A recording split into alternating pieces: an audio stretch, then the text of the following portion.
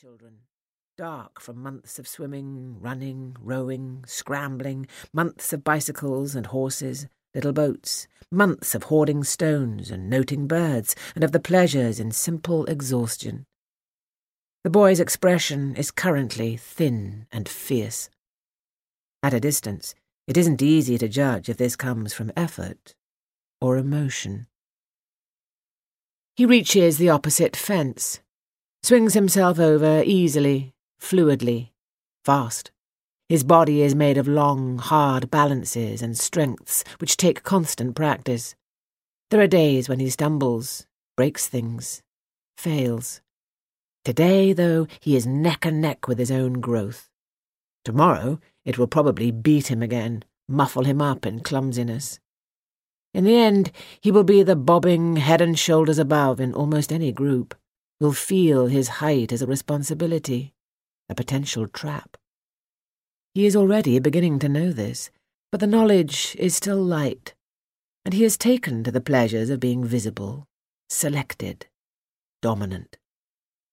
His hair also draws the eye, fair, currently close to white at its tips, a salt white that deepens into honey against his scalp, his skin.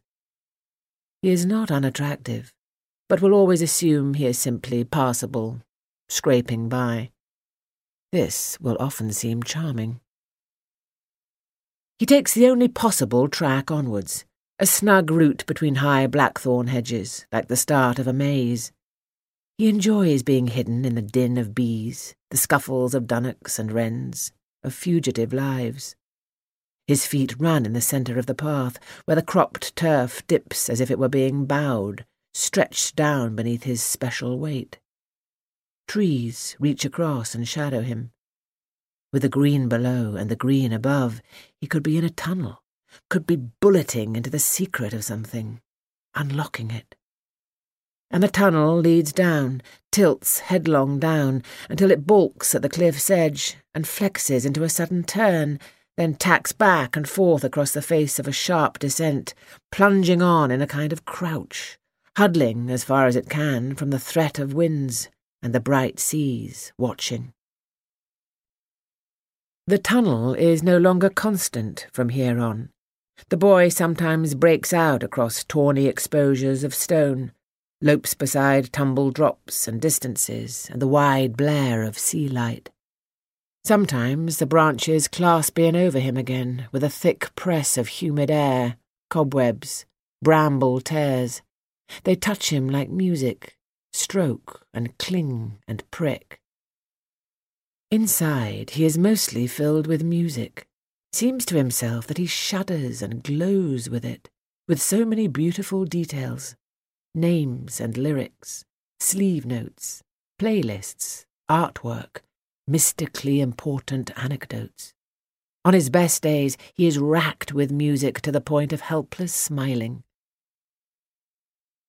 Only once, the boy pauses in the crook of a naked turn, is shaken by his own breath, folds over to touch his knees, and stares at the howling, unsteadying blue of water. He feels its breath rise and brush him, sees the white gnaw and fumble of it against rocks, and the seam where it fits under the sky.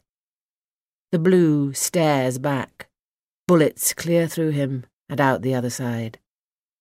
The boy feels it does not care about him, is only a terrible, hungry dazzle.